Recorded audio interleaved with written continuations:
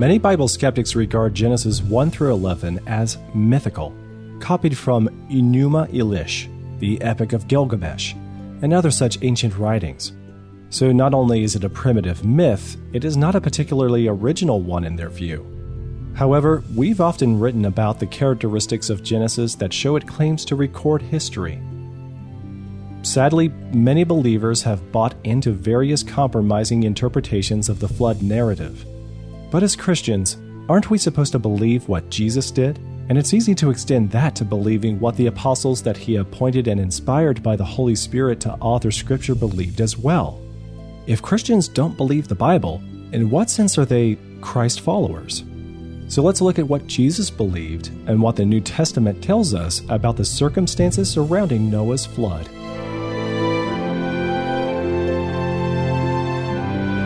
The Global Flood According to the New Testament. Written by Lita Cosner.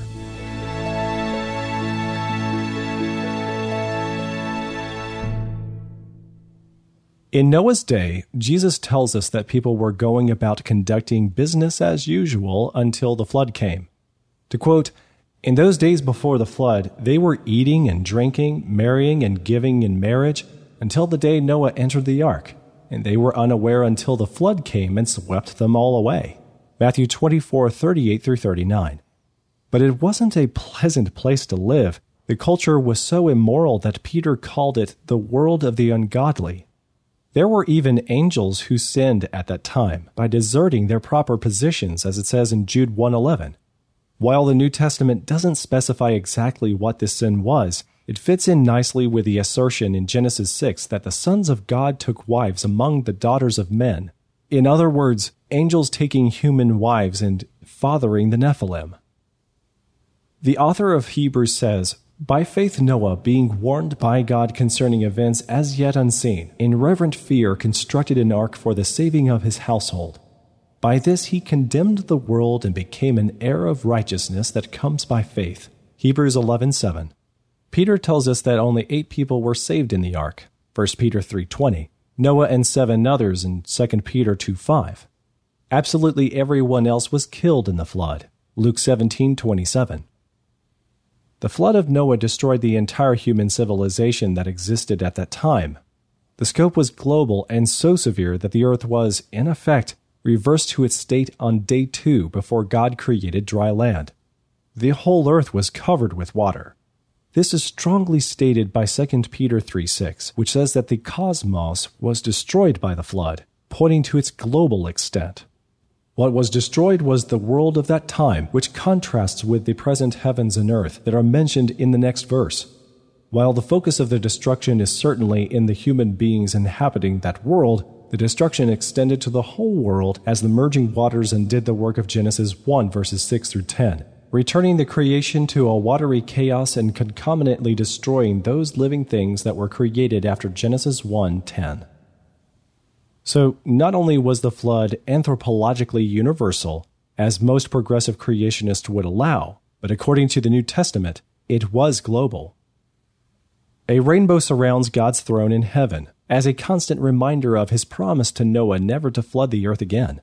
The concept of a global flood is often ridiculed not only by secularists, but also by Christians who doubt its historicity.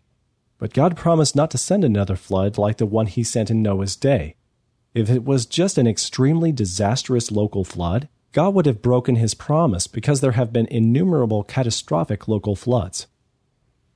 The New Testament authors rarely reference the Old Testament for its own sake. They assume basic belief of the Old Testament scriptures. Rather, they are raising the historical events to use as examples or precedents to support their theological arguments. This is why a lot of the details of the story of Noah's flood aren't found in the New Testament. If you just had the New Testament, for example, you wouldn't know that there were any animals on the ark. But silence should always be interpreted as agreement unless there is a compelling reason to do otherwise. So the New Testament authors take Genesis as history, but revealingly, they take it as more than history at the same time. Because Genesis 1 through 11 is primarily about God's actions in earth and humanity's earliest history, the New Testament authors are primarily interested in what these events tell us about God. That being said, this doesn't mean that the history is less important. God's righteousness is clearly on display in the flood narrative. He judges angels as well as people when they sin. See 2 Peter 2:4 and Jude 1:6. But God spares the righteous. 2 Peter 2:5.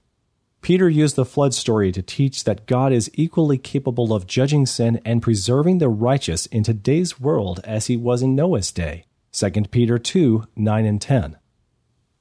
Even so, he is patient in his judgment. Just as God was patient in waiting for Noah to complete the ark's construction, today God is patiently waiting so that more people can come to faith in Jesus. 2 Peter 3. But this doesn't mean that people should be complacent. Jesus taught that just as people didn't expect the flood, his coming will be sudden and unexpected. See Matthew 24 and Luke 17. And it will be too late for those who didn't believe while there was still time. As one commentator notes, the people could see Noah building his ark, and doubtless, human nature being what it is, some mocked him. But they knew nothing. They did not share in Noah's wholehearted commitment to the service of God, so they did not know what was coming on the earth. They disregarded what Noah said to them, doubtless believing firmly that their views were just as valid and just as likely to be correct as those of the ark maker. But such convictions did not avail when the flood came and took them all away. The purposes of God are worked out quite irrespective of what puny humans think about them. Jesus is saying that people will in this way continue to be about their normal business right up to the time of his coming. This will be the critical point. After that it will be too late, just as it was too late for the antediluvians when the flood came. The coming of the Son of Man will be just as abrupt, just as unexpected, and just as decisive as the coming of the flood was. So let's look at all of these accounts in the New Testament of Noah's flood together. Matthew 24:37 through 39. For as were the days of Noah, so will be the coming of the Son of Man. For as in those days before the flood, they were eating and drinking, marrying and giving in marriage, until the day when Noah entered the ark, and they were unaware until the flood came and swept them all away. So will be the coming of the Son of Man. Luke chapter 17, verse 26 and 27. Just as it was in the days of Noah, so it will be in the days of the Son of Man. They were eating and drinking and marrying and being given in marriage until the day when Noah entered the ark, and the flood came and destroyed them all. Hebrews 11:7. By faith Noah, being warned by God concerning events as yet unseen, in reverent fear constructed an ark for the saving of his household. By this he condemned the world and became an heir of the righteousness that comes by faith. 1 Peter 3:20. Because they formerly did not obey when God's patience waited in the days of Noah while the ark was being prepared, in which a few, that is, 8 persons, were brought safely through water. 2 Peter 3:5 through 6. For they deliberately overlook this fact that the heavens existed long ago, and the earth was formed out of water and through water by the word of God, and that by means of these the world that existed was deluged with water and perished. 2 Peter 2:4 through 5.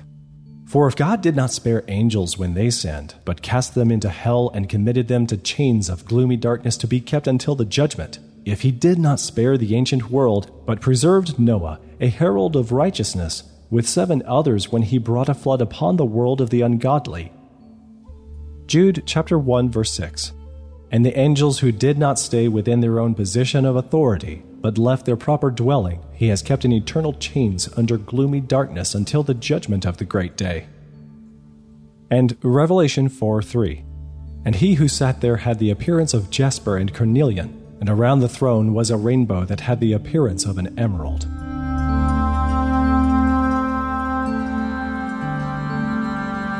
While a lot of modern people want to separate theology from history, in the New Testament the two are inextricably tied together.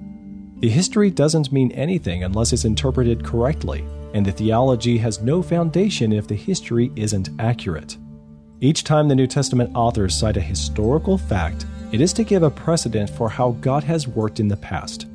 There's nowhere in the New Testament where an author simply says, Noah built an ark to escape a worldwide flood, with the purpose of getting the audience to believe just that. Christians writing to Christians assumed that they would believe the scriptures. Rather, the historical points are used to support the theology that the author is teaching, such as, God judged the world once, so don't think that he won't do it again. What this means is that if we reject the history that the New Testament authors accepted, their theological arguments have no weight whatsoever. It seems illogical to say Peter was wrong about a global flood in which only the passengers of the ark survived, but his theology is still accurate. We should be encouraged that the New Testament authors placed such a great confidence in the Bible's history, and that should inspire us to be equally as confident.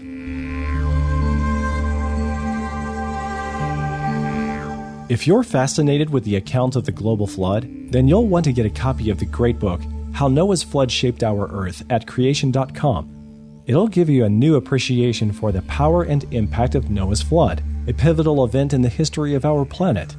It was the biblical flood, not millions of years, that deposited thousands of meters of folded, bent, and twisted rock strata all over the Earth, and the billions of fossils that are found in them.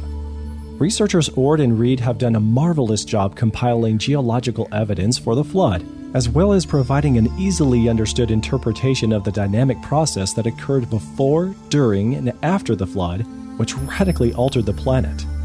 The scriptures and your faith will come alive as you see the evidence for Noah's flood throughout the earth.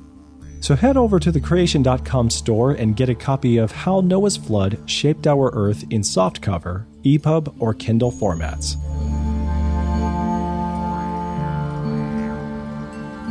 I am Joseph Darnell.